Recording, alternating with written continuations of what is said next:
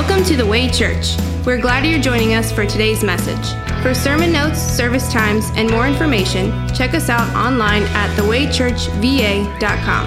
Now let's join Pastor Matt Rothy with this week's message.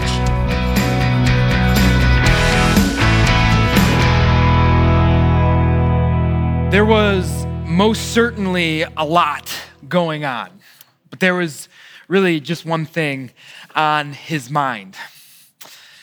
Jesus was on top of a very high mountain with his inner core, Peter, James, and John. Like that, Jesus' clothes became white, brighter than the sun, whiter than anybody could possibly bleach his clothes. And just like that, God the Father's voice, it ripped through the clouds. And he said this. He said, "This is my son. This is my son whom I love." There was a lot going on, that's for sure, on the mountain of transfiguration. But the voice of God the Father cuts through it all very clearly and says this: listen to my son.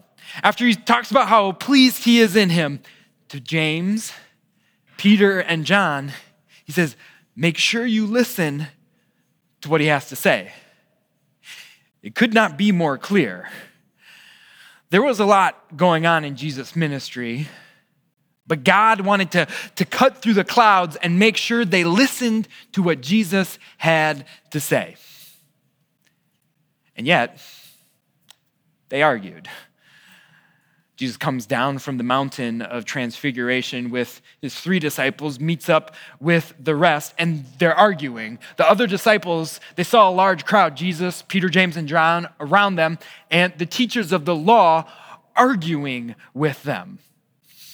What could they be arguing about? What possibly could Jesus' followers be arguing about?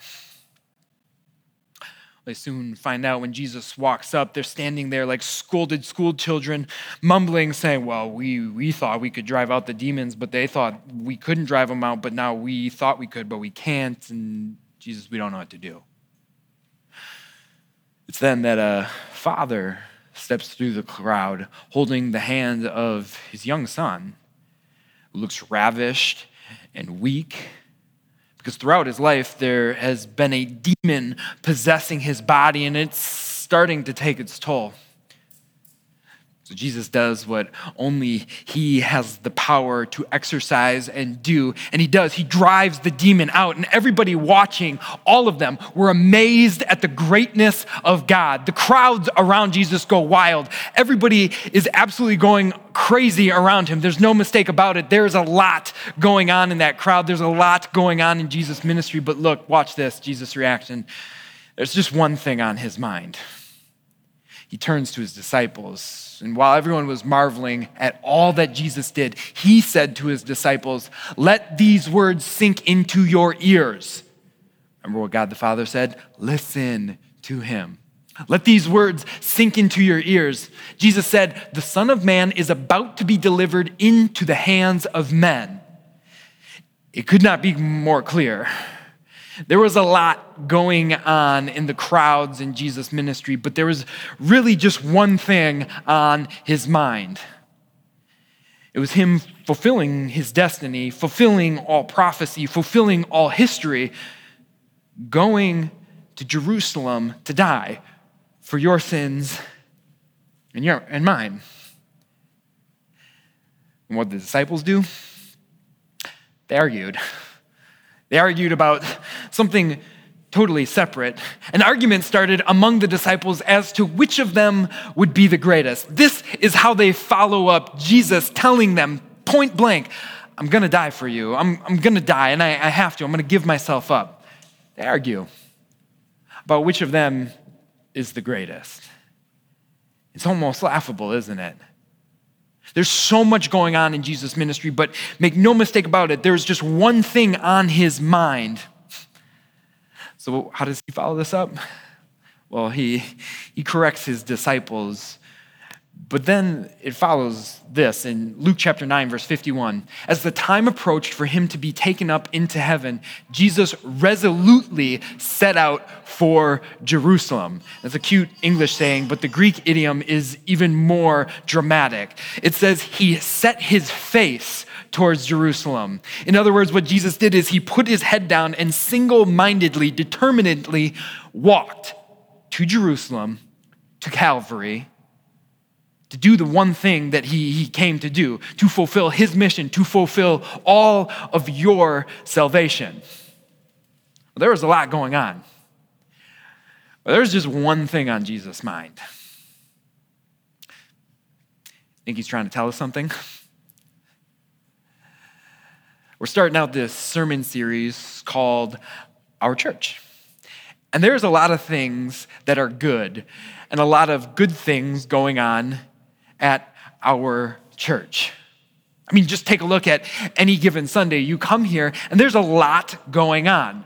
There's a worship team getting set up with all of this, and it's not just what you see up here going on. No, behind the scenes, they're also practicing and rehearsing throughout the week. And not just the worship band, there's also host teams coming here every single week, organizing themselves in order to set up church and make it all happen. There's that happening. There's kids classes, there's kids nursery, there's Sunday school, there's adult Bible classes. And not only that, there's small groups, Bible classes going on throughout week, and more Bible classes happening during the week, people serving one another, and in untold ways that we couldn't even begin to count. There's people serving in their community, and that's not just talking about like what our church is doing, it's what you are doing. There's a lot going on at our church. There's a lot going on in Jesus' ministry as well. But Jesus says there's one thing. There's just one thing that should be on the forefront of our minds. What's that? What is that one thing? Well, Jesus, throughout his ministry, drew a very clear arrow to what that was about. It was to his cross.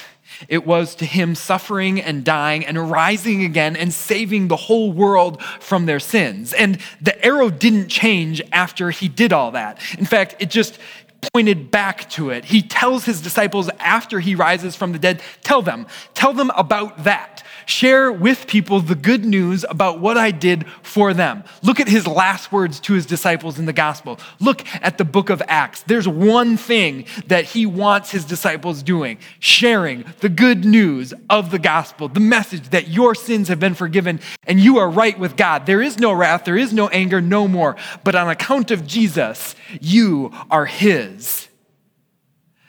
Think he's trying to tell us something? We read it in our lesson earlier today from Romans chapter 10.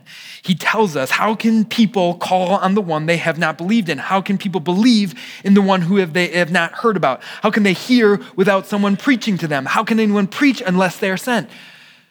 As it is written, how beautiful are the feet of those who share good news. It could not be more clear. Jesus' words cut through all that's going on in our ministry, and he makes it abundantly clear that there should be one thing on our minds.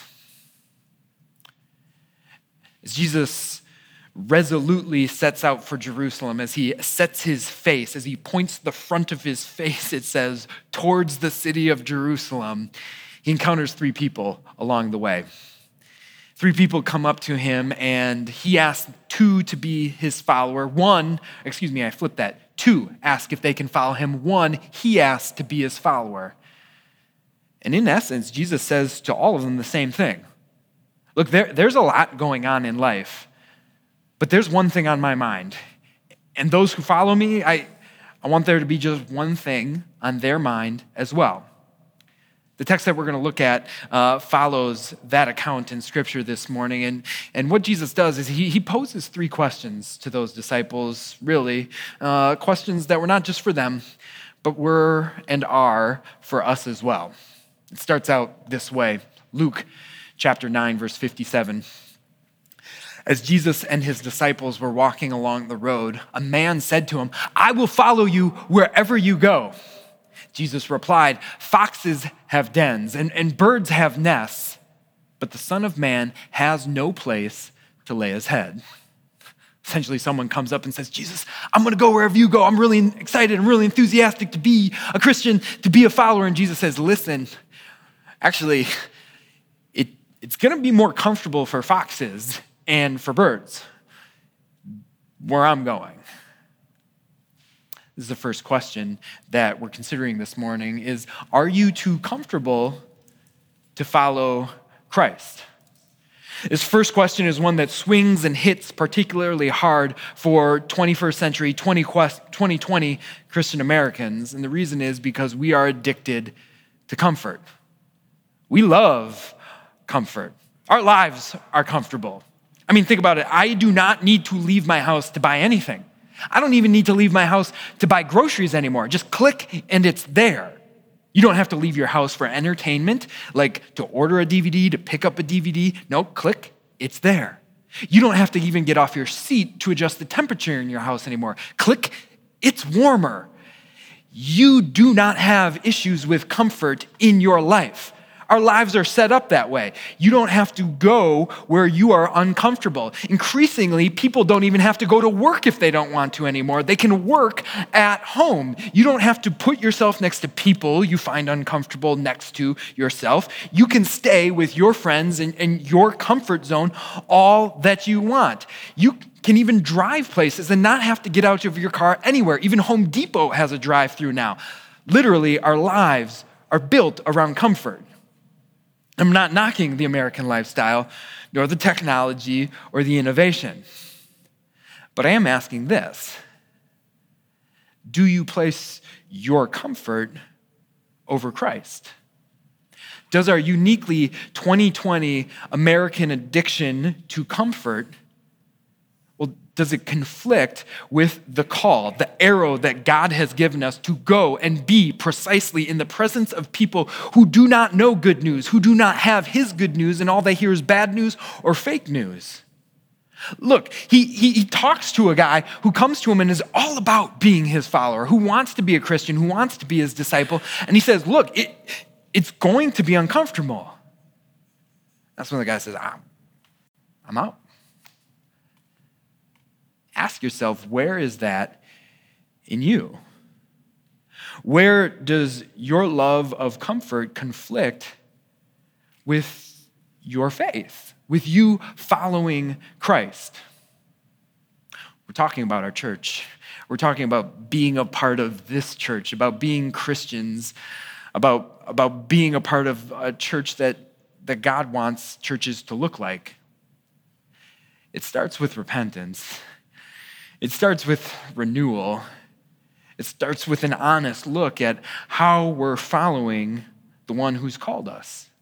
Look, we have mantras, sayings at our church that remind us about our values, the value we're talking about, that we share good news. One of the mantras that we say from time to time is this, is that we don't make decisions based on the preferences of the people who have been here the longest, but we make decisions based on not our preferences, but the people who are not here yet. Really? Are we comfortable with that? Are we really comfortable sacrificing our preferences so that one more person might know that there is one who has lived and died and rose again for them? Are we comfortable with that?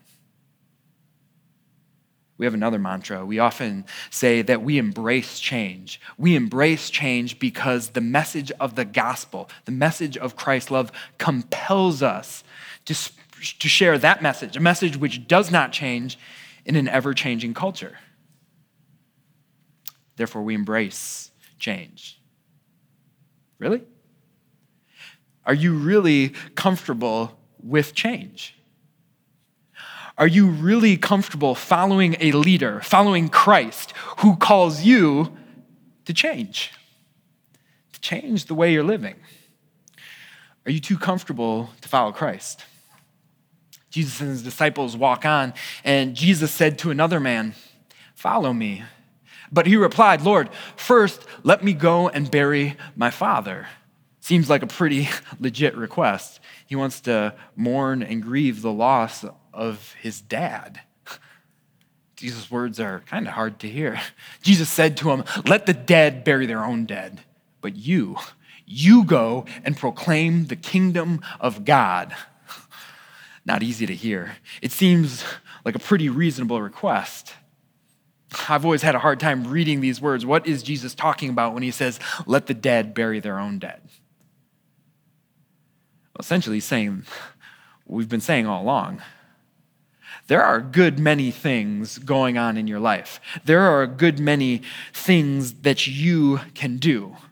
But me, my followers, there's just one thing on my mind, and that's going and proclaiming the good news about the kingdom of God, sharing the good news. He's asking, are you too busy to follow me? There are an endless amount of to-do. There are millions and millions of legitimate and good things that you can do in your life. And after you do all million of those things, guess what? There's a million more good things that you can do in life. But what Jesus is saying to his disciples, to me and to you, to his followers, well, what are you going to put first? Listen, there's just one thing that you can do in this life that you cannot do after you die, that you cannot do after you are in heaven. You know what that is? Well, maybe two. You can't sin after you're in heaven, but what I'm thinking of is this: you cannot share the good news of Jesus Christ, the message of the gospel, with people who do not know it. You can't do that in heaven. What Jesus is saying is, do you want to make an eternal difference? Look, there are hundreds and millions of things that the unbelieving world can do, and they're worldly wise, secularly good things to do. But there is only one thing. There is only one thing that I have on my mind. It's going and proclaiming the news of the kingdom of God. Jesus and his disciples, they walk on. Still another said, I will follow you, Lord, but first let me go back and say goodbye to my family. Also, an understandable thing to ask. Jesus' response? Jesus replied, no one who puts a hand to the plow and looks back is fit for service in the kingdom of God. Now, ladies, can I ask you to imagine a scenario with me? A question. Imagine you're on a date, okay? And if you're married, imagine it's, let's say, your first date that you ever went on with your husband, okay? Let's say you're at a restaurant together and you're enjoying a good conversation and you're talking to your date and your date is engaged in listening to you, and your waitress brings out the food, sets it down, and then she turns to go back to the kitchen, and ladies, the date with you looks back, turns the head from looking at you to follow the waitress back to the kitchen. Would that be something that you're okay with? No, certainly not. Let's say the conversation continues, you let it slide, and a table next to you stands up, and the same thing happens. He looks back, continues, and follows a female out the door when he's sitting there at the table with you. Would that person be fit for a second date? Would that person be fit for a potential marriage spouse? No, there's some serious red flags here. There's some serious commitment issues here. That's what Jesus is saying to his disciples. Are you too non-committal to follow me? Jesus is saying, here, I'm sitting at the table. I am committed to you. Are you committed to me? If you're sitting here at the table with me, you are on a date to go and share the good news about the kingdom of God with other people. Look, we have this God who is laser focused, who is passionate about one thing, going to the cross and then telling people about what he did on the cross for them. Where do we get this idea that we can follow a God like that, who is single-minded and determined to just one thing? Where do we get the idea that we can be fuzzy-minded about what following him is about? That we can be following him with this non-committedness? Where does that idea come from? Luke chapter 9 ends, and Luke chapter 10 begins in this way. After this, after the Lord encounters these three people, the Lord appointed 72 other people and sent them 2 by 2 ahead of him to every town and place where he was about to go. He told them, "The harvest is plentiful, but the workers are few. Ask the Lord of the harvest, therefore, to send out workers into his harvest field. Go." Where I come from, in church circles, this verse gets talked about a lot. This verse gets used a lot as a prayer or an encouragement that there are people out there, it's a ripe field who need to hear the good news about Jesus. Therefore, ask the Lord of the harvest, ask God to send out workers into that harvest field. In other words, ask. Ask God that he send more men and women to be pastors and teachers and missionaries out there to get sent out into the harvest field. Have you heard the verse described or maybe talked about similarly? Look at the context. He's not talking about more pastors. He's not talking to the 12 disciples. He's not talking to the 3 disciples who are with them. This verse is not about more pastors. It's about more people. He's talking about sending more people like you out into the harvest field to go and work with the Lord of the harvest, to go work in his harvest field with him, sharing the good news seed of the gospel, sharing that with other people. Listen, it is a not biblical model to set up the church in such a way where there is one guy preaching and proclaiming and everybody else is simply paying and praying. I'm going to say that again because it's important. It is not a biblical model of church to set the church up in such a way where there is one guy preaching and proclaiming and sharing the good news and everybody else is paying and praying. Our church needs to move away from the idea that it is okay for all of us to just come gather here and listen to one guy talk about the good news content that we call the gospel and hear all this good news about what has been done with him, and then we go and we just keep it to ourselves. It is for sharing. It is the mission that Christ has clearly drawn an arrow towards for us in following him. And I get it. It's hard. Jesus himself understood that. He said, "Go, listen, I'm sending you out like lambs among wolves."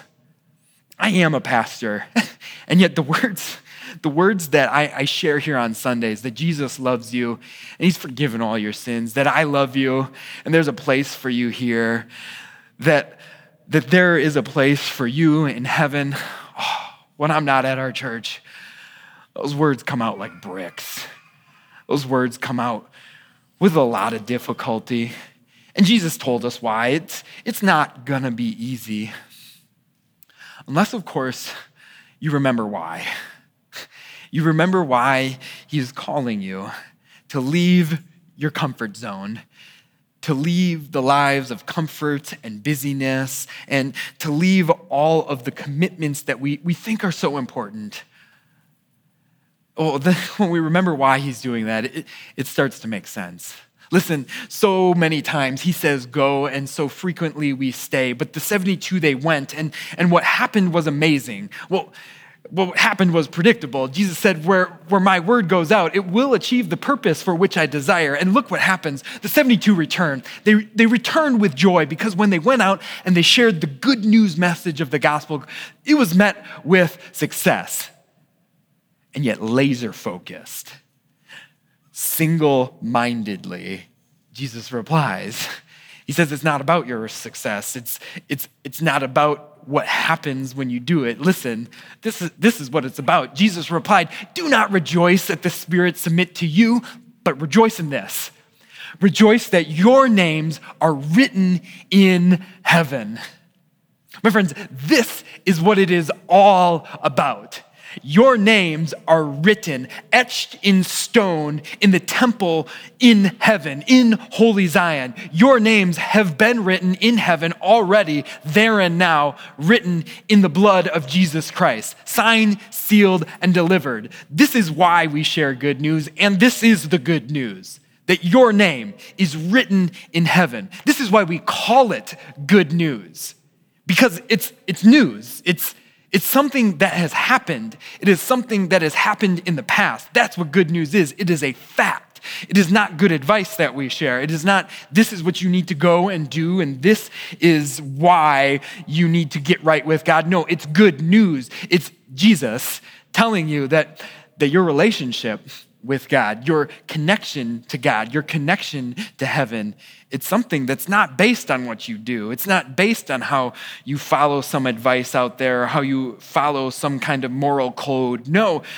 the good news, it's based in Christ. It's based in something that has happened 2,000 years ago when Jesus resolutely set his face toward a hill called Calvary, climbed up it, and burst forth from the tomb and said, "It's finished. It's all done. You are as good as there. You are as good as there in heaven with me forever."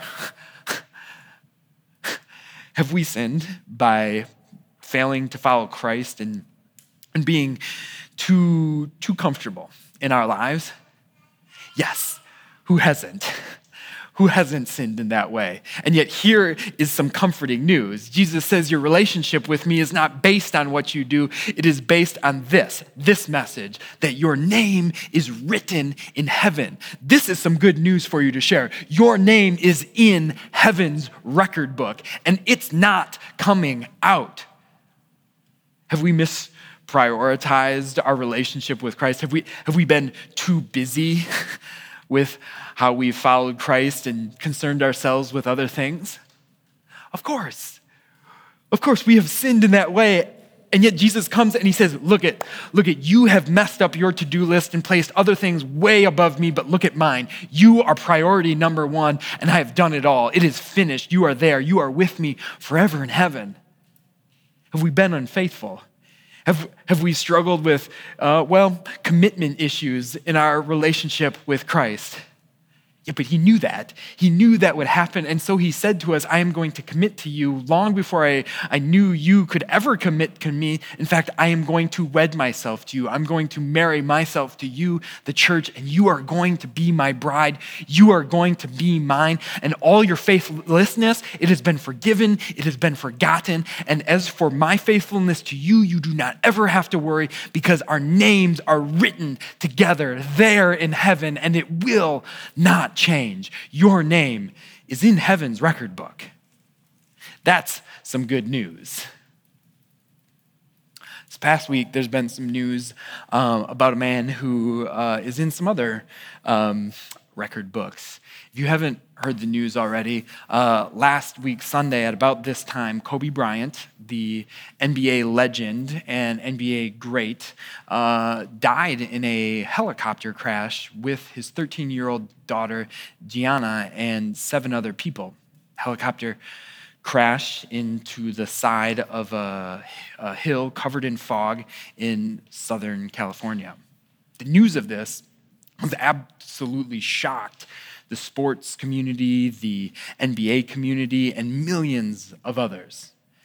And see, Kobe Bryant was unquestionably one of the best players to ever play in the NBA. And his influence not only was in the basketball world and the sports world, but he inspired millions and millions of others. And so it makes sense.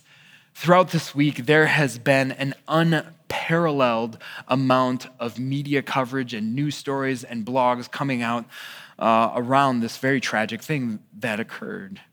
A lot of the stories that I read this week, they centered on the tragic accident itself, the fact that something went terribly wrong with the weather and this helicopter. Others of the news stories and the videos that you see out there, they center around the friends and the family and the fans paying tribute and commemorating the life of Kobe Bryant. Others simply recount his legacy and his great achievements that he's had throughout his NBA career. The fact that his name is in very many places in the NBA record books. I mean, he had a 20-year career, and he won 5 NBA championships. He was a 2-time NBA Finals champion. He was an 18-time NBA All-Star, 4-time NBA All-Star Game MVP, 2-time NBA League scoring leader. 2 of his jerseys are were retired by the LA Lakers. And this coming fall, he is most certainly going to be a first ballot Hall of Famer in the NBA Hall of Fame. That is all written in the NBA record books, most certainly. And that's what so much of what I have seen has covered. But you want to know what I haven't seen covered? Not one bit.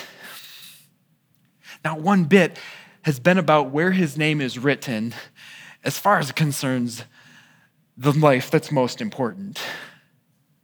I mean, did you know that Kobe Bryant was a practicing Christian man?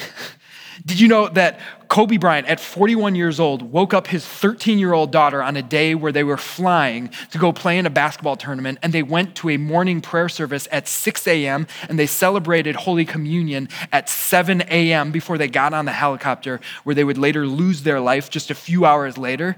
Did you know that? Did you realize that? Why is no one saying, do not rejoice that Kobe Bryant is an NBA great and a really nice guy. Rejoice in the fact that his name is written in heaven. Rejoice in the fact that his daughter's name is written in heaven. Listen, there are a good many things going on in your life. There's a good many things going on in Kobe Bryant's life. There's a good many things going on in my life, but I want there to be one thing on my mind when I die. I want there to be one thing on my friends' minds, on my family's mind when I die. And that is that my name is written in heaven. That is that my name is written in heaven by the same hands that were stretched out on the cross. That is what I want people to know. There's a good many other things that you are going to achieve in your life. There's a good many things that, God willing, we're going to achieve together through our church. But there's one thing that I want to be on our minds, and that's that our names are written in heaven. Now, maybe this isn't your church, or you don't think of it that way. Thank you for suffering through a sermon about this church. But now you know our heart. Now you know unmistakably what the heart of this church is about. It is about sharing good news, that your name is written in heaven. That's good news. That's security. That means no matter what happens in life, no matter what happens in death, you can walk around with security. You can walk around with confidence, knowing that your name is in heaven with Jesus. You're as good as there. Can you imagine? Can you imagine walking around every day with that kind of love and joy and peace? That's why we share good news, because we want people to know that, to know that Jesus died for them and their names too can be written there. For those of you who this is your church, do you need any other reason to share good news? I mean, it's as good as done. You've as much as won. Your name is written in heaven. Just tell people that. That's good news. You can tell people that. Look, you've already won. You're playing with house money. What do you have to lose? After all, it's not our church. It isn't really. It's his. We're playing with house money, his money, sharing his news about what he did. And it's not even our church. It's his. He is building it. But he's building it through you. Through you sharing the good news about what he did. Amen.